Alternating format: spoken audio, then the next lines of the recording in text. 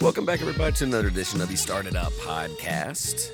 Excited today to have Garrett Mentz on. He is a fellow Hoosier, but one of the reasons why I want him on is he's having students find their passion and find out their interests when they go off to college. So for those and many other reasons, I was excited to have Garrett on. Also, just a full disclosure, if you're a school teacher listening to this or having your students listen to it, there are a few moments where the language is a little bit out of the ordinary for the show. But, again, he is raw and authentic. And, I didn't necessarily have a problem with it. Just like to give people an advance warning if you are playing this in the classroom.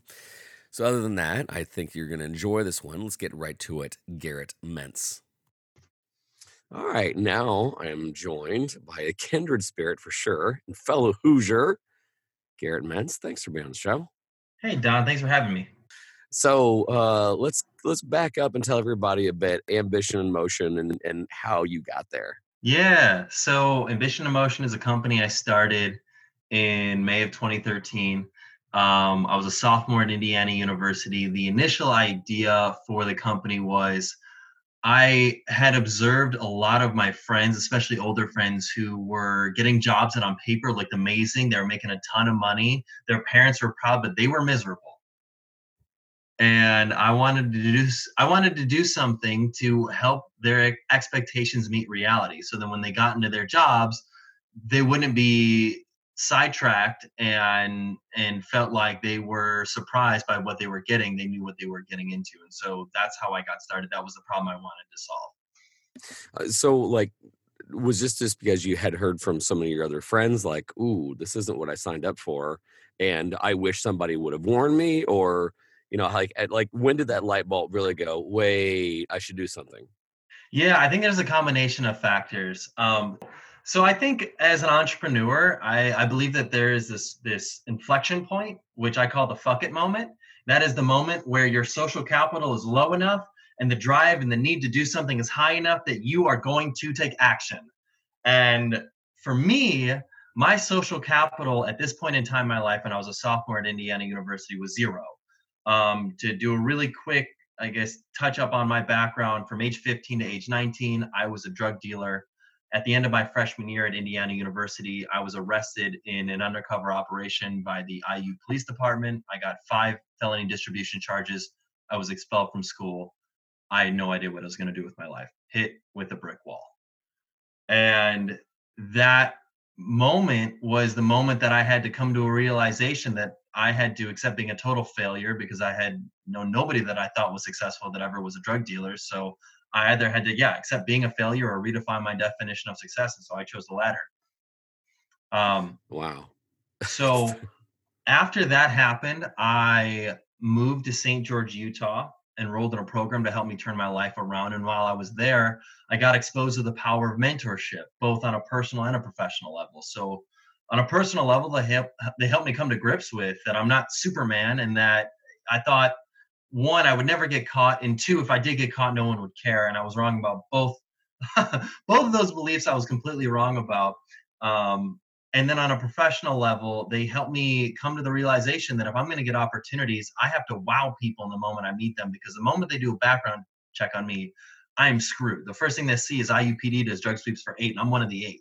Like, there's no bigger red X on your background check when you have that. So when I was in Utah, by the way, my parents live in Munster, Indiana. I was in Utah for about a month and a half. I flew back for the weekend to let them know my life's getting on track. On that flight, sitting next to a guy, turns out he's a director of ground equipment for SkyWest Airlines. By the time the plane lands, he offers me an internship doing financial analysis on the spot. So obviously that make a good impression was already sticking with you. What won him over? Yeah, I don't know. I think I really bumpy flight, really bad peanuts, so charm, charisma.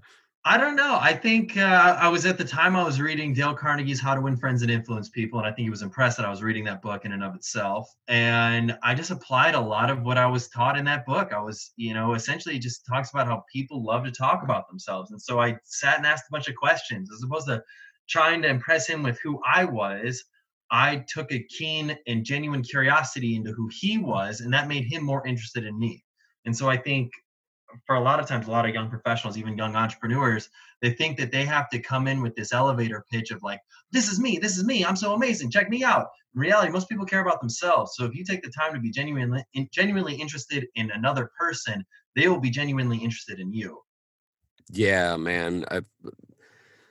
That's one thing that we really got across to some of our students when I was teaching at Noblesville, in the sense that I was like, play the long term game. And I had a couple of students that, especially on LinkedIn, for 6 months, they didn't ask for anything. They're just finding people that they found not just popular. Sometimes they weren't popular, but they had like, ooh, I like what this person's doing. And they just ask questions. So, like I don't think there's ever been a better time to be a teen than now. Because if you just have, like you said, if you just have enthusiasm and an interest in what people are doing, you are at the front of the line, period. Like, people get excited, like, whoa, you want to learn? You have a desire to do more? Okay, kid. Let me take you under my wing, or give you at least some knowledge right now. So I love that you had that insight first, instead of like, hey, here's me and my thing. It's, no, man, what do you got? And how did you get there? And that's cool.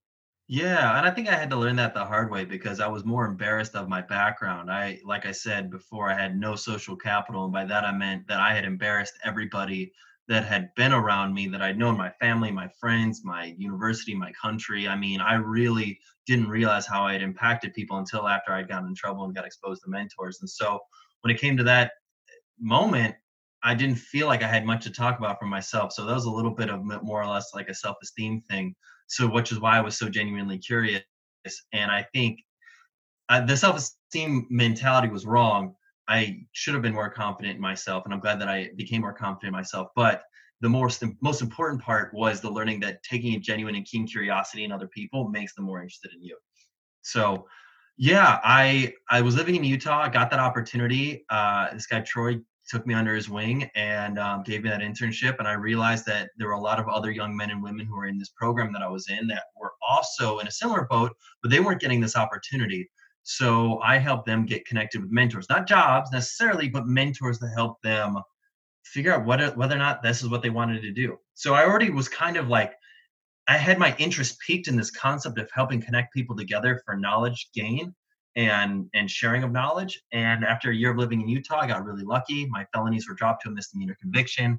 I was re-enrolled at Indiana, and I got accepted to the Kelley School of Business. And so when I was there, I feel like being in Kelley, in the Kelley School of Business, sometimes you're conditioned to just kind of like get the grades and like you'll get the job and everything will work out, like as if it's puberty. But that's not how life works. You got to be in control of yourself. You got to know what you're getting into. And just because you get good grades or you've got like all these internships, but you kind of called it in for each internship, meaning that you just kind of followed your instructions and really didn't ask questions or network, like you're not going to really know what makes you happy or what doesn't make you happy. You got to challenge your own status quo of like what you want. And that's what I realized was like the recipe for how people could have a better experience when it came to their career. So I started connecting people with mentors. So that's how I got started.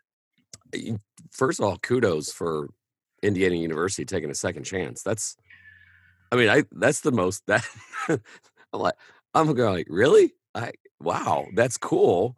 I got And really then, lucky. yeah, well, but obviously they saw the progress you made, and that you were A, not going to make the same mistake twice, but B, yeah, just taking that risk. So, um, although, did you ever ask like, hey, why did you give me chance number two? Did they already know about some of the work you'd been working on? Did you have somebody write in and vouch for you? Like, I'm just kind of intrigued on that. That's really cool, but I'm happily surprised. Yeah, I mean, they have a whole interview, a very extensive interview process where you have to meet with the director of student conduct, you have to meet with the dean of students, you have to meet with a lot of different people.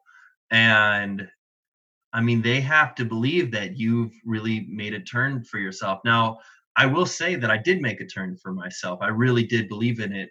Although I will say, unfortunately, I have seen a lot of people that have gotten in trouble.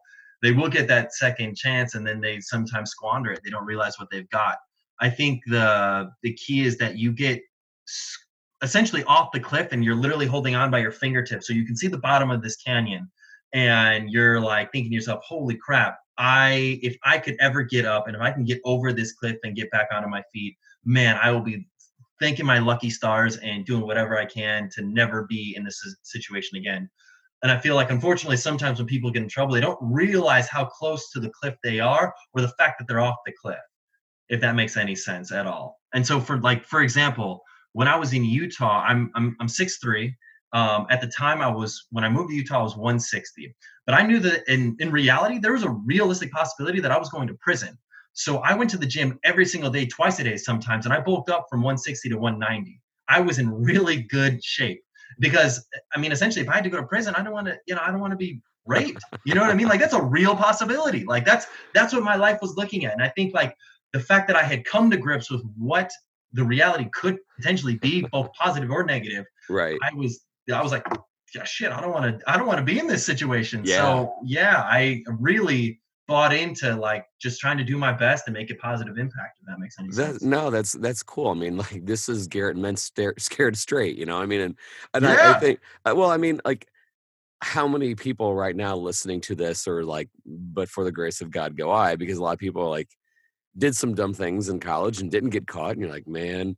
Or on the other end, I mean, like, you turned the lemon into lemonade in the sense, like, I've got to improve myself, whether it's out of fear or just out of the fact that I've embarrassed my family and all that good stuff. But I like the fact that you're like, all right, learning moment. I'm not, in some ways you're like, I'm not going to let this define me, but I am.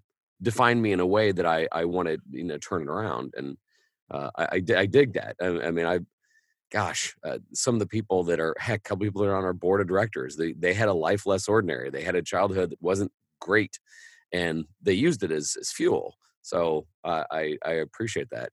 So here you are, you get back in, you have this idea, you hear back from your friends, and you start thinking about Ambition in Motion. What was beta test 1? What was that first kind of like cohort, or those first group?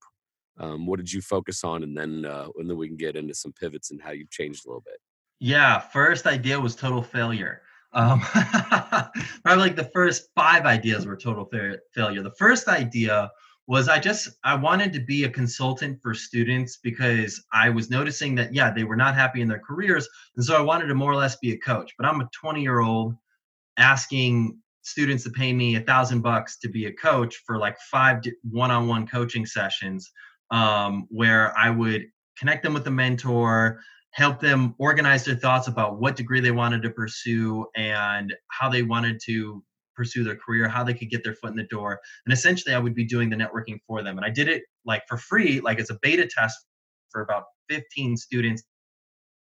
And it went great. It went unbelievable. But once I started saying like, hey, I'm going to charge money for this, they were like, okay, cool. Let me go to my parents. Like, I think they'd be interested in this, considering I'm paying like $8,000 a semester in tuition. Like, if you could help me shave off a semester and get into a job that I enjoy, like it should be a no-brainer. But a lot of parents were looking at me and being like, 20-year-old doing this type of coaching, I don't believe it. Shouldn't the university be providing these services? That's a common question that I got asked, and unfortunately, I didn't feel like they were being done well enough. And being in the Kelley School of Business, which at the time was rated like the number 1 career service office in the country, I felt like if this is the number 1 career service office in the country and I don't feel like they're doing a good enough job, like people aren't really coming to grips with their decisions and how they're going to like get a career that's going to make them feel meaningful and pursue a degree that's relevant to what they want to do with their life. If I don't feel that way about the number 1 school in the country in this, like there's clearly a problem, and I think I can make an impact. That was essentially it. Yeah.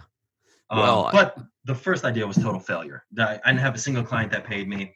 And then I studied abroad in China and took some time off. And I actually had an internship lined up for the summer after I got back from China in venture capital. And I was super excited about it. I'm like, oh, entrepreneurship. I get to be part in all these different entrepreneurial endeavors. And 2 weeks before I got back from China, the guy that owned the company that had offered me the internship essentially said, hey, business has changed. I can't offer you the internship anymore. I'm pulling out. And so I was like, fuck, like what am I going to do? And I ended up, rekindling Ambition in Motion and really looking at what were the most valuable components of the first part that was total failure, but looking at like the initial 15 beta tests, like what worked. And I realized it was like the mentorship component. And so I just went into Bloomington and just contacted a bunch of professionals, like probably like 300-400, to ask them if they'd be willing to be a mentor for students. And then I worked on marketing the program on campus to connect students. And I was kind of like a matchmaker where they'd pay me $100. I'd make an intro and let them go from there. Yeah.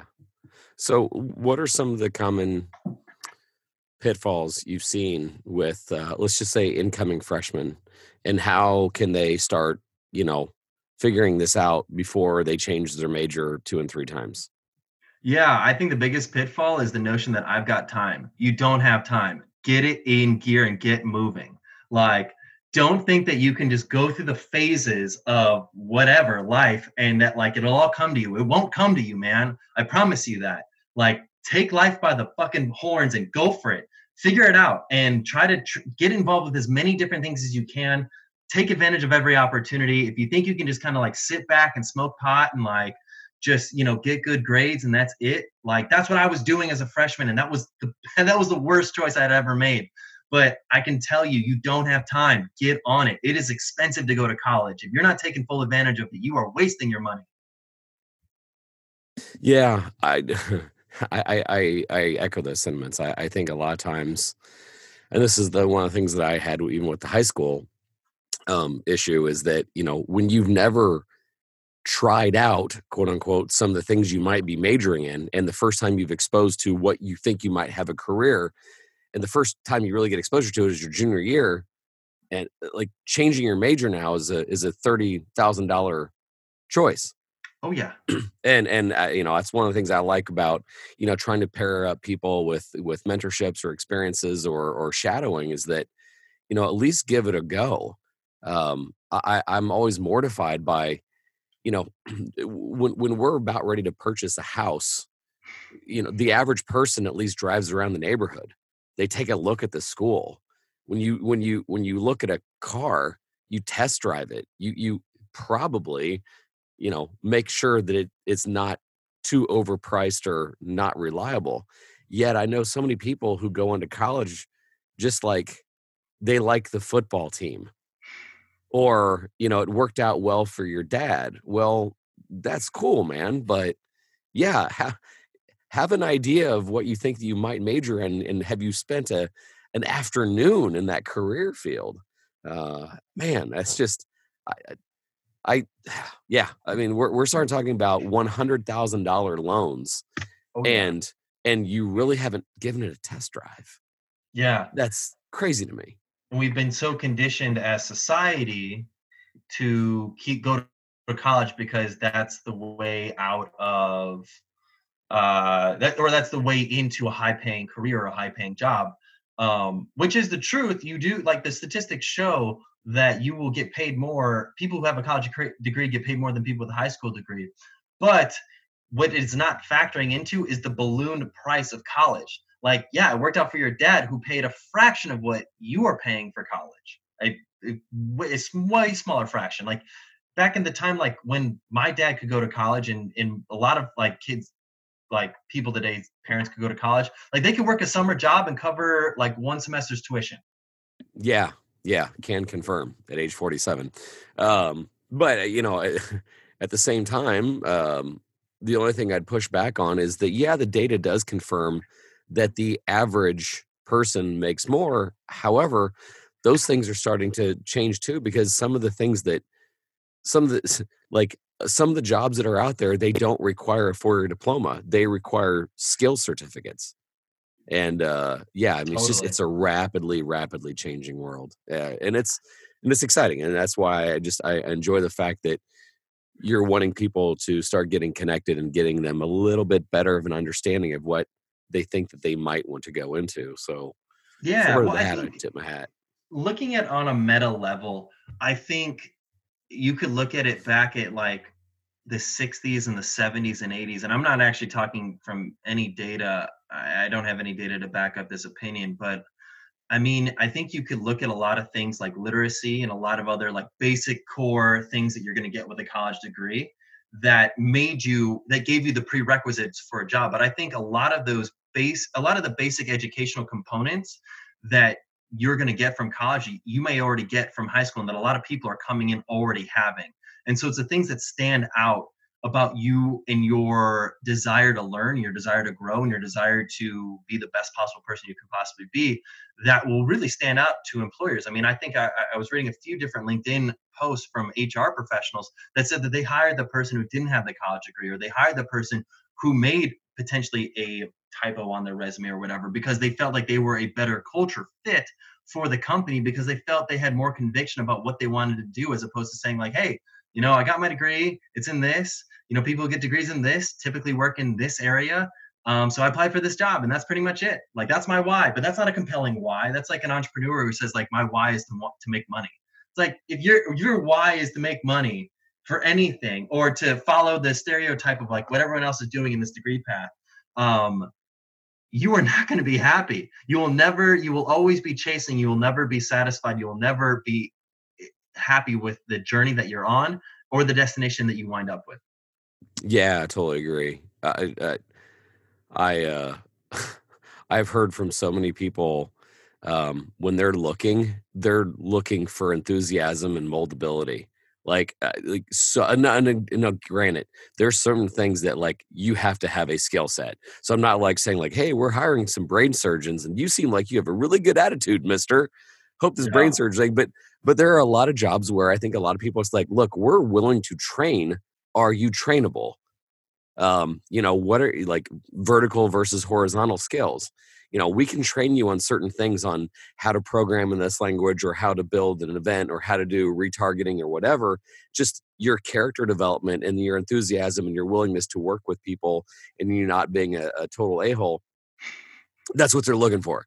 Everything else they can do on the job training. So yeah, hearing all this again, the only thing that I have an issue with, but is convincing parents in a lot of cases. Like, when a son or daughter says, look, I'm thinking about getting let's just go, like, I want to be a Salesforce administrator. I don't need to go to college for that. I just need some Salesforce administration classes, and then I think I can get. Well, I know a lot of parents like, no.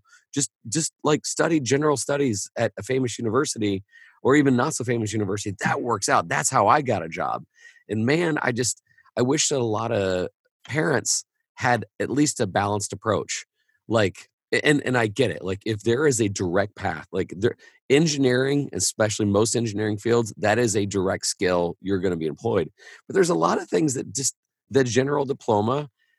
I just encourage a lot of parents start looking at, like almost kind of like you do for a mortgage, right? When you qualify for a mortgage, the bank takes a look at the loan value and the home value.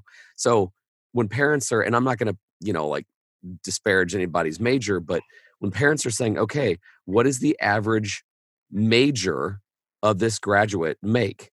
So you may go to a really, let's just say a top tier, well, I'm going to really make you mad. Let's just say Purdue, and say, because Purdue is notoriously engineering. But Yeah, there's some other majors they offer that aren't engineering that may not, if you look at their numbers, it may not pay that well. And so the parents are like, you should at least look at that ROI. Like, I love education. I love continuing education, as long as it makes financial sense. And I think that when guys like us start talking, sometimes the only thing people hear is, we hate college. No, that's not it. But we are taking a look at that ROI. Absolutely. Well, and I think you can't necessarily blame the parents, because I would say that it's difficult. Everybody's got their biases. Like, I am biased. I think everyone should be an entrepreneur. I think you should at least consider being an entrepreneur, because I am an entrepreneur. I am conditioned to believe that the decisions that I made in life up to this point in time were the right decisions. Why? Because I'm happy and I like my life, and I think my life is pretty good, even though I'm not super wealthy right now. I feel like I'm making an impact and I'm doing some really cool things, and then eventually one day financially I'll be compensated, but that's not going to be the main thing that drives me. It'll be doing things that are meaningful to me, making an impact on other people, and in creating value. I mean, ultimately my vision is a world where the vast majority of people are excited to go to work. When they're there, their expectations meet reality. When they come home, they feel fulfilled. That's my why. That's why everything I do is for that. Yeah, I love that. Well, seeing a world where you're enjoying what you do, oh boy, yeah, wouldn't that be amazing? But the vast majority of people, so not just me. So I'm practicing what I preach, because I do enjoy what I do, but a world where the vast majority of people can enjoy what they're doing. They're excited to go to work.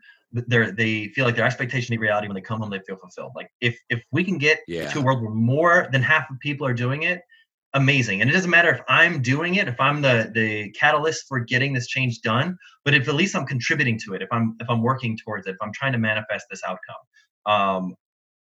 Yeah, I mean, that's essentially it. Even being on a podcast like this, putting this out there to the world and hopefully getting people to be more conscious of this is part of it.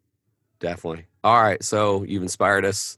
Tell everybody where you can find more about Garrett and Ambition in Motion, please. Yeah. So you can find me definitely on LinkedIn. So it's just linkedin.com/Garrett Mintz. I'm super active on LinkedIn. And yeah, Ambition in Motion, ambition-in-motion.com is my website. One of the bigger pivots that we've made more recently was towards corporate. So we've essentially started creating mentor programs to connect people within companies, employees within companies together for mentoring relationships, because we've identified a science behind why some people get along for mentoring relationships than others. So if maybe, let's say you're a parent of a student that's watching or listening to this podcast right now, and you're thinking like, man, my company would love to have a mentor program. Like, this is something that can be helpful. This is something that can help increase engagement. We have the science behind why people match and connect well together. And yeah, we can increase engagement, help grow company cultures, and just help people be happier in their work. That's awesome. Well, I will have all that in the show notes. Hope some people reach out to you, because Garrett, you've lived it, from that struggling student to making sure you found your why through a lot of highs and lows. And now he's wanting to kind of pass that knowledge on and partner up and find some great mentors for some students. So sincerely appreciate what you're doing. And like you said, having that mission where people are enjoying what they're doing and feeling fulfilled. I think that's such a crucial just cause that, man, I'm super excited for you and applaud it. All right, man. One final piece of advice. If you're a student, entrepreneur, thinking about entrepreneurship, this is the biggest tip. Don't give up. I mean, that's really the biggest tip I have. Stay within your vertical. And by that, I just mean like, take whatever knowledge you're learning from. If you're building a startup, if you're creating a startup. I mean, when I was starting as a sophomore, I had no funding. I bootstrapped everything. And I can tell you that so many people will give up if they don't get that funding. If they're like, oh man, I didn't end up getting that seed round or whatever, and I guess I couldn't create the product.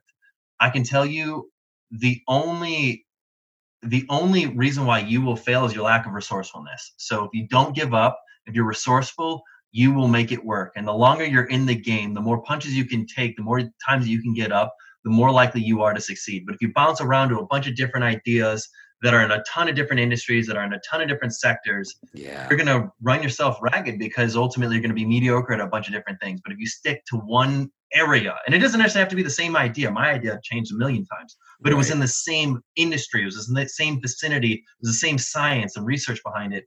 It helped me become an expert in the space of mentorship and facilitating mentor relationships, because that's like the main thing that I've been doing for the last almost 7 years now. Yeah.